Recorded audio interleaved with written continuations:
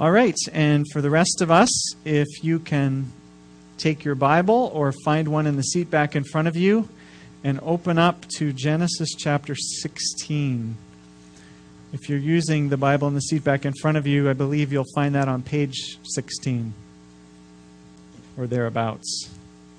Genesis chapter 16.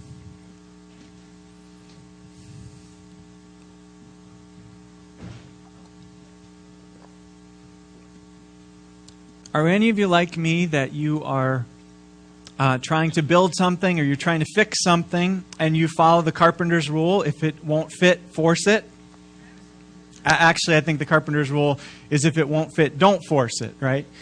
But I can't remember. I have a tough time following that rule.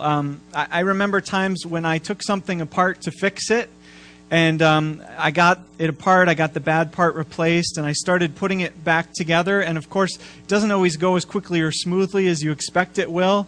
And so I'm trying to put it back together, and I notice the clock, and I realize I'm running out of time. There's somewhere that I need to be. And so I'm starting to hurry, and by this point in the process, I'm getting frustrated, I'm getting tired, and I just want to have the thing done. And of course, it seems that's always when the snag happens, right? Something won't fit, something won't go back together right, and in my frustration, I start forcing it. I'm thinking, it's got to go. Where's the tool that I need to get this job done, right? And so I'm pushing harder, I'm trying to jam the thing back together, and what happens when you try to force it? Well, yeah, it breaks. Or you lose the skin on a few of your knuckles if you're working on the car. Some of you know what I'm talking about, right? Well, the passage that we're looking at today is a story about the if it won't fit, force it approach. Only with the characters in the story are trying to fix and make work isn't a household appliance or a car, but rather it's life itself. It's their walk with God in particular. And what we're going to learn from this story is that the carpenter's rule also applies to the Christian life. When things aren't working right in life, the best advice you can have is when it won't fit, don't force it. Depend on God instead. Last Sunday morning, we started looking at the story of Abram and Sarai. And we saw that God had made a covenant with Abram, promising to give Abram the land of Canaan and descendants to live in the land. And as the story continues, God keeps reiterating this promise that Abram will have a multitude of descendants who will live in this land. And yet the reality is Abram is still childless. He's still waiting for the first child to be born, and he's waiting, and he's waiting. And meanwhile, he and his wife, Sarai, are getting older and older. In fact, by today's story, Abram is about 85 years old, according to verse 16. And we know Sarai is about 10 years younger, so she's about 75 at this point in the story. And so it's become clear to both of them by now that Sarai can't conceive, and she isn't going to conceive. And the window is quickly closing for Abram to be able to father a child. So what do you do in their situation? You're supposed to be the father and mother of a great nation. God has called you to that task. You've given up everything to embrace that task. And yet, so far in your life, you haven't even gotten to square one. And now it's too late for Sarai, and it's almost too late for Abram. So what do? Do you do nothing and just keep waiting on the God who's done nothing so far? Or do you follow the if it won't fit, force it approach and get the job done yourself? Well, if you know the Abraham story, then you might remember that Abram faced a similar challenge earlier in the story back in Genesis 12. When they'd first gotten to the land that God had led them to, the very first thing that happened when they got to the land, the promised land, was that there was a famine there. And instead of asking God about that, God, you brought me all this way. Why have you brought me to a land where there's no food? Instead of asking God, Abram took matters into his own hands. He solved the problem himself. He hightailed it to Egypt where there was food. And if you remember that story, then you know that this caused Abram and Sarai a lot of problems. In fact, Sarai got taken away from Abram to be married to the Pharaoh in Egypt. When Abram's life hadn't fit the way he expected it to, Abram had forced it, and as a result, he'd broken it, and God had to help him put it back together again. Now, Abram and Sarai face another problem, the problem of producing an heir. So what will they do? Will they keep waiting and trusting God this time, or will they try to solve the problem themselves? Will they force it again? Well, this time it's Sarai's turn to make a move. Probably she feels a big responsibility here in the baby-making department. And she realizes that she's now just too old, that her having a baby is beyond hope. And she's looking at her husband, Abram, and she realizes that his window is quickly closing to become a father as well. And so Sarai says to Abram something like, look, I know I've failed as a mother. What can I do but give you my servant so that you can father a child through her? Now that was kosher back then. God allowed men to have multiple wives and concubines for a bunch of reasons, many of which were economic that we can't go into right now. So from a human standpoint, surrogate motherhood was the normal, expected mode of infertility treatment back then for those who could afford it. And it was a big sacrifice on Sarai's part because she was offering to share her husband's intimacy with another woman. And many women did so she knew they needed a child, and so she kind of probably swallowed hard and agreed and made this offer to Abram, and it worked. Hagar gets pregnant. It seems like God has blessed Sarai's sacrifice. But we have two hints right away that this wasn't a good choice on Sarai's part.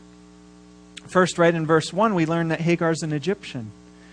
Probably Abram and Sarai picked up Hagar when they had fled to Egypt back during the famine in chapter 12. Who knows, maybe Abram bought this slave for Sarai to make up to her, because you know that he had some patching up to do after the whole Egypt incident had taken place. Well, the point is that Hagar is associated with Egypt in the story. An episode when Abram hadn't trusted God, when Abram had applied the if it won't fit, force it approach to life. And now here we are in this episode in chapter 16 with a reminder of Egypt, a hint that we're going back to this approach again when we turn to Hagar in Egypt.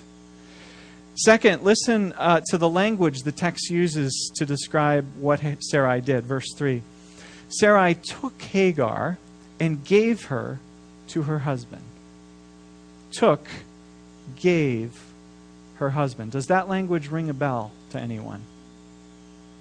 If you think back to Genesis 3 in the Garden of Eden, it's the exact same language the text used to describe when Eve took the forbidden fruit and gave it to her husband.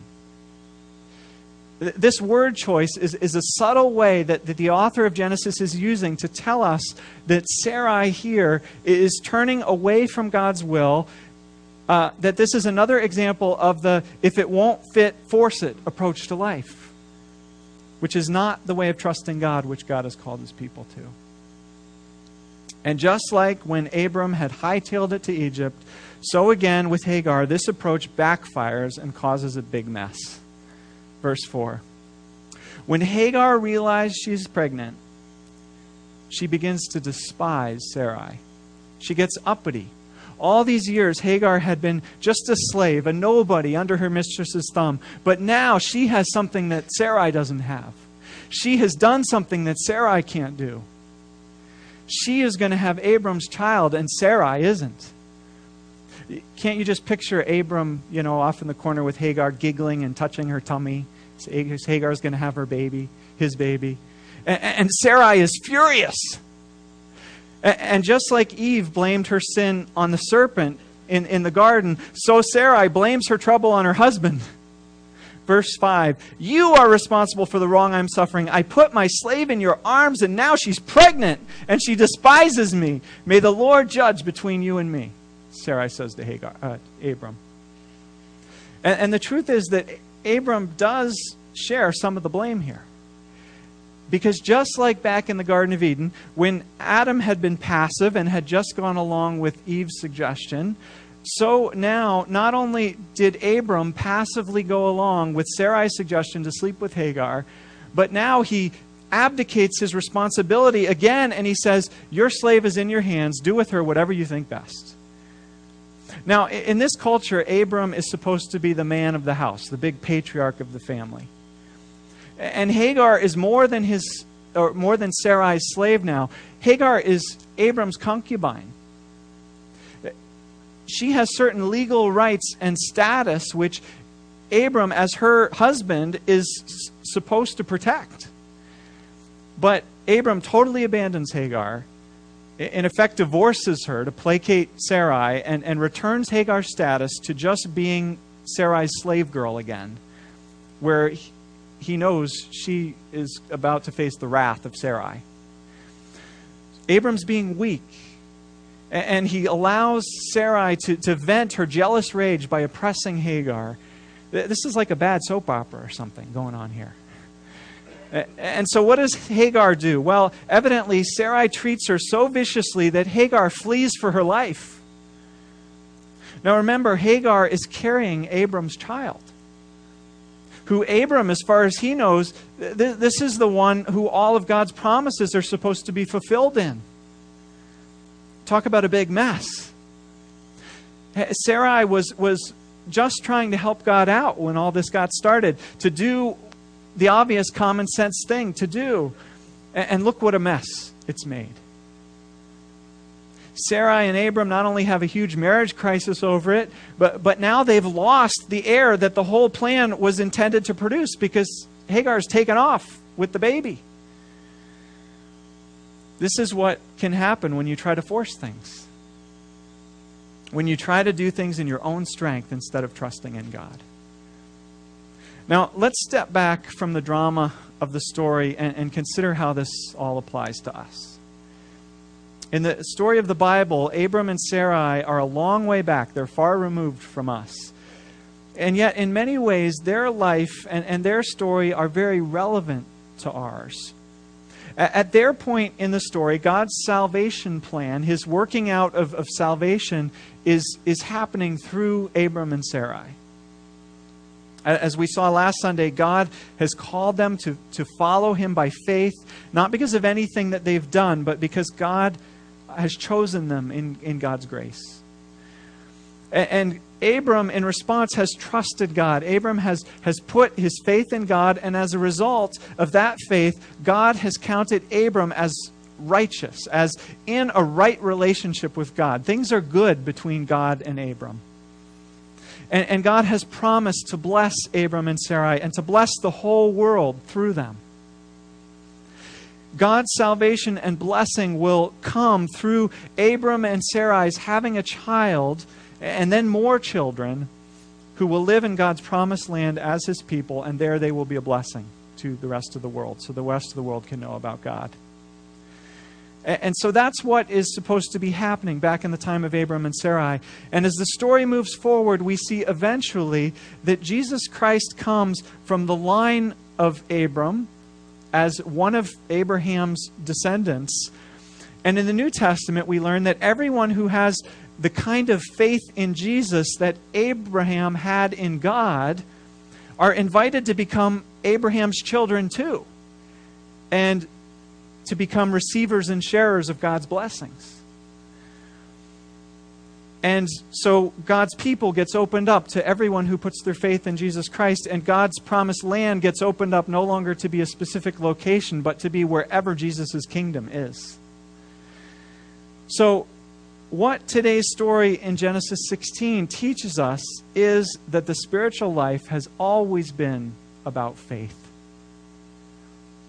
From the days of Abram and Sarai all the way up to the present day, having a relationship with God and being a participant in God's plan of salvation is always about faith.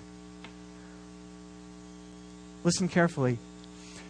You can't live a godly life, you can't live the life of salvation in your human strength. because it's a miraculous life. It's a divine life. It's the work of God from beginning to end. That's what Isaac represents, the child who will be born to Sarai later in the story. Ishmael is the child who is going to be born to Hagar, and Ishmael was conceived by the if it won't fit, force it method of human effort and ingenuity. And Ishmael, verse 12 tells us, grows up to be a wild donkey of a man whose hand is against everyone and everyone's hand is against him. That's the fruit of doing it your own way. It's trouble and strife.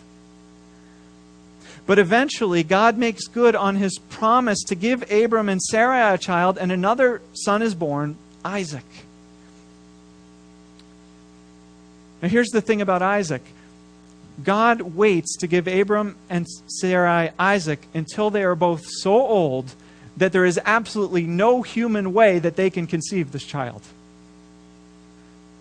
Only then does God fulfill his promise, just to underscore that the life of salvation that God is calling his people to is a miraculous life that is supplied only by God. We can't accomplish it on our own. The spiritual life that God wants to give us is beyond our own strength. It can come only through faith and by the power of God. And whenever Abram and Sarai stop trusting God and start trying to live their own lives or to help along God's salvation project by their own means, they just mess things up. And this is true for us too. The Christian life is to be lived by faith from first to last. There's no place in the Christian life for us doing things relying on our own abilities or our own strength, because the Christian life is a miraculous life and a divine life. And this is true whether it's our initial decision to follow Jesus, or whether it's trying to serve God day by day at our job or our school or in our church, or whether it's our spiritual growth, seeking to grow in our character to become more like Christ, or whether it's our day-to-day, everyday life and relationships as we're trying to live and we're trying to love. In all of the choices and situations we face, we're like Abram and Sarai. When things get stuck and they won't work out, the question is always, are we going to force it or are we going to trust God? And this is a message we desperately need to hear in our culture, because we're a do-it-yourself culture.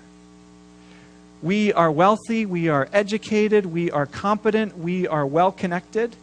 We have technology, we have resources, and we're used to figuring things out and making it work ourselves. That's what we get paid for. But no life that truly comes from God and has a true enduring spiritual character comes that way. That might work for the Fortune 500, but it doesn't work in the life of faith. And so when we revert to living life by our own resources, what we wind up with is an empty shell of a life.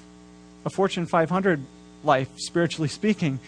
A pleasant facade or a not so pleasant facade, which has no spiritual life, no refreshment, no nourishment to offer other people. Or which is a life where we can put on a good show when people are watching, but it's another story behind closed doors. Or applying it to our church, we become an empty shell of a church which looks good on the outside but has no real spiritual depth or vibrancy to it. Thankfully, that's not true of CBC, but it's always a danger. Because the true Christian life is lived by faith in God from first to last.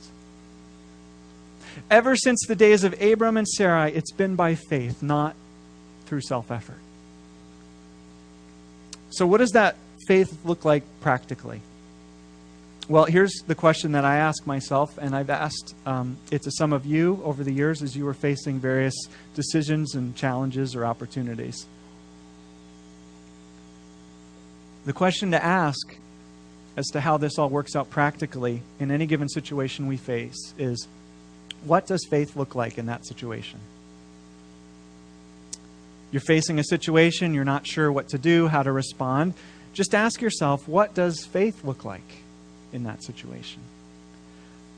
What I found is that depending on the circumstances, faith can look different ways. Sometimes faith means waiting, passively, taking your hands off, like Abram and Sarai needed to do in our story this morning for Isaac to be born. Other times, faith means working, like when the Philistine giant Goliath was taunting the people of God, ridiculing God, and everyone was standing around scared, waiting. And David shows up, and he has enough faith to stand up and to say, I'll go shut that guy up. David's faith was active. It got him to work. It wasn't a time for waiting.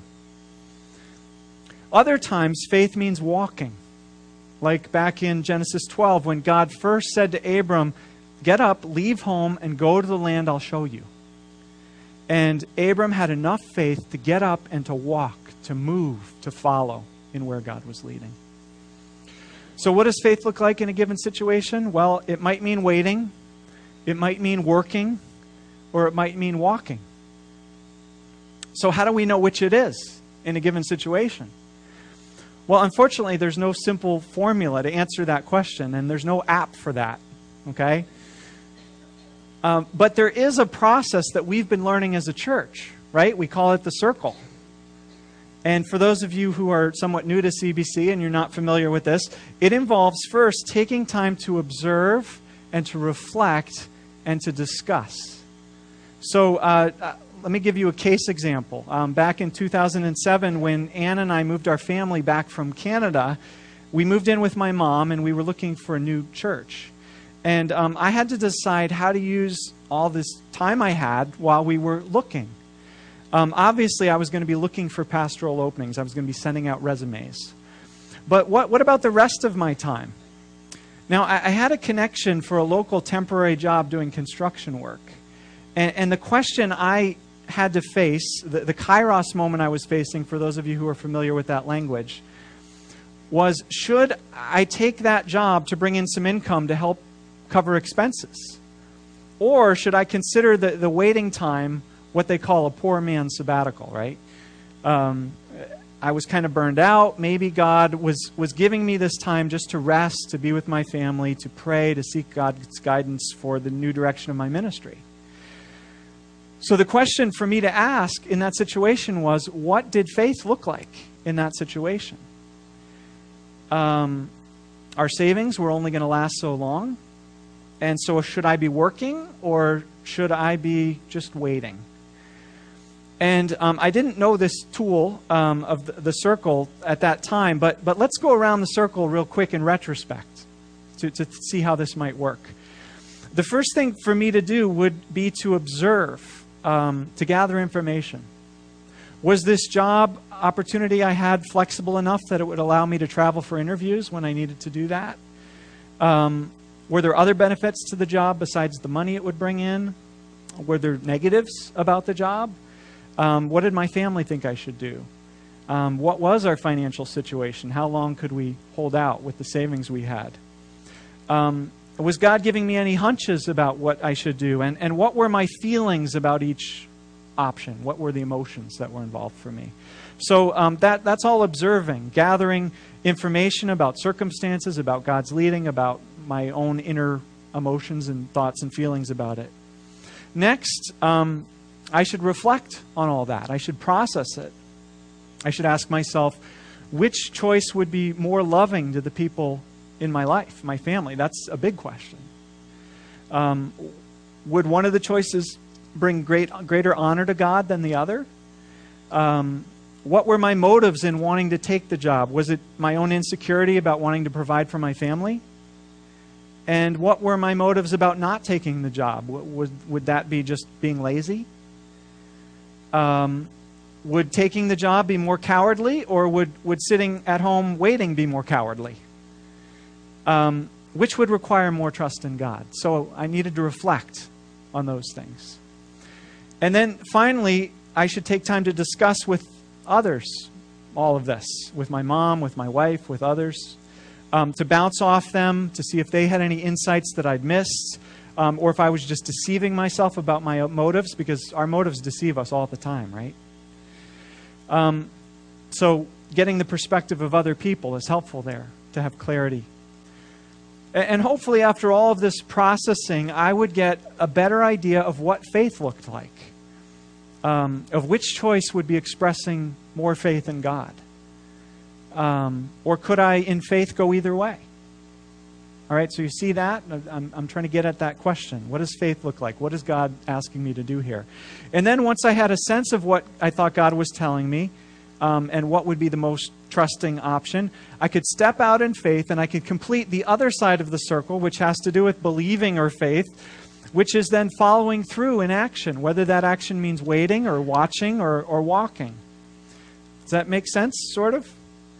And, you don't have to do this alone. This is what pastors are for, and other leaders within the church, to help us figure out how to walk out the life of faith in real life situations.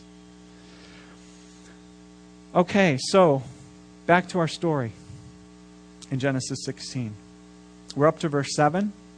Abram and Sarai have made a mess of their situation. Hagar has taken off. Life wouldn't fit the way that they thought it should, and so instead of trusting God, they'd forced it, they'd broken it. But aren't you glad that when we make a mess, God, in His mercy, comes in to help us pick up the pieces?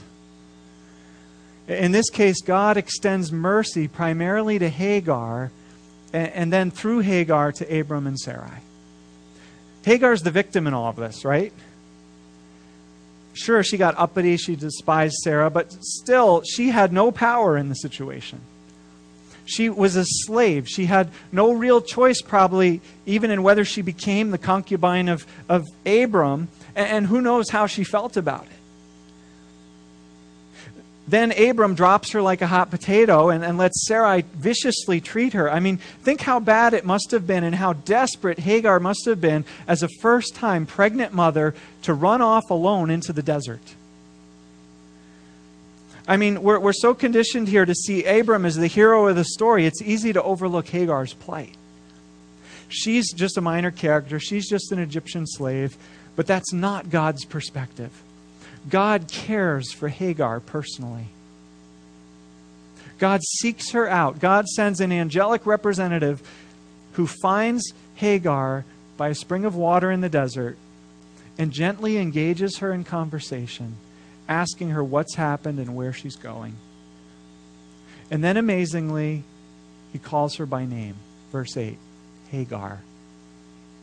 Now we read right past this because we have no idea how significant it is. Do you realize this is the only place in the Old Testament, or in any ancient Near Eastern literature for that matter, where a deity, or in this case a deity's representative, addresses a woman by name? This should cause all kinds of bells to go off because this is very extraordinary. God sees Hagar not just as an Egyptian slave girl, but as a person. The Lord treats her with tenderness, with dignity. Hagar is valuable in God's sight, both in her own right and because she's the mother of Abram's child. And then God does even more for Hagar. God actually lets Hagar in on the future of this child. Granted, Ishmael will be a wild donkey of a man, but he will also become the father of many. Verse 10, the angel says, I will increase your descendants so much that they will be too numerous to count. Hagar's getting in on Abram's blessing here. And what does God tell Hagar to name Ishmael? Verse 11. Ishmael means God hears. God hears. God hears even the likes of Hagar. And God sees. That's what Hagar calls God in verse 11. You are the God who, or verse 13, you are the God who sees me. What tenderness, what mercy God expresses to Hagar.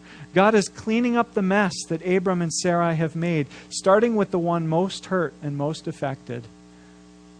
And because God has been so good to Hagar, she can handle the difficult thing God asks her to do. Verse 9, go back to your mistress and submit to her. well, I guess if I have a God who hears and who sees, maybe I can do that. And Hagar goes back because she's encountered the tender mercy of God. She's able to go back with a new spirit of submissiveness. And because of her submissiveness, evidently Sarai is able to receive Hagar back, which begins to restore peace to the household and allows Abram to have his son back. God has been gracious to Hagar and through her to Abram and to Sarai. In God's mercy, God cleans up the mess that Abram and Sarai have made, or at least some of the mess. There's still some serious ongoing consequences. Abram will still have a son who turns out to be a man of conflict, a wild donkey of a man. And that's often the result when we act in our own effort without trusting God. We mess things up, and while God may soothe it over and help us through, still often there's spiritual fruit which remains, and that is that we create a monster, a wild donkey of a man, so to speak. It's when we trust God, when we put our faith in Him, that God does what we cannot and produces the miraculous divine life of which God's salvation consists. Because what is Isaac called? His name means laughter. God's promises may be slow in coming, but when they come, they bring true joy. So, we have a choice as a church. When it comes to our personal lives, when it comes to our church life together, we can follow the if it won't fit, force it approach. We can push our agendas, we can make things happen, we can rely on our own talents and resources. And I can promise you that we will be an Ishmael church, that we will have conflict, that we will have discord. And even if we manage to develop exciting ministries and grow to a greater size, we will be joyless and we will know a gnawing poverty of spirit. Or we can follow the way of faith, sometimes waiting, sometimes walking, sometimes working, but always maintaining a deep prayerful reliance on God. A God who longs to make us into an Isaac church, a church where there's laughter. A church which enjoys and participates in the spiritual, miraculous, salvation, Isaac life that God offers. Which for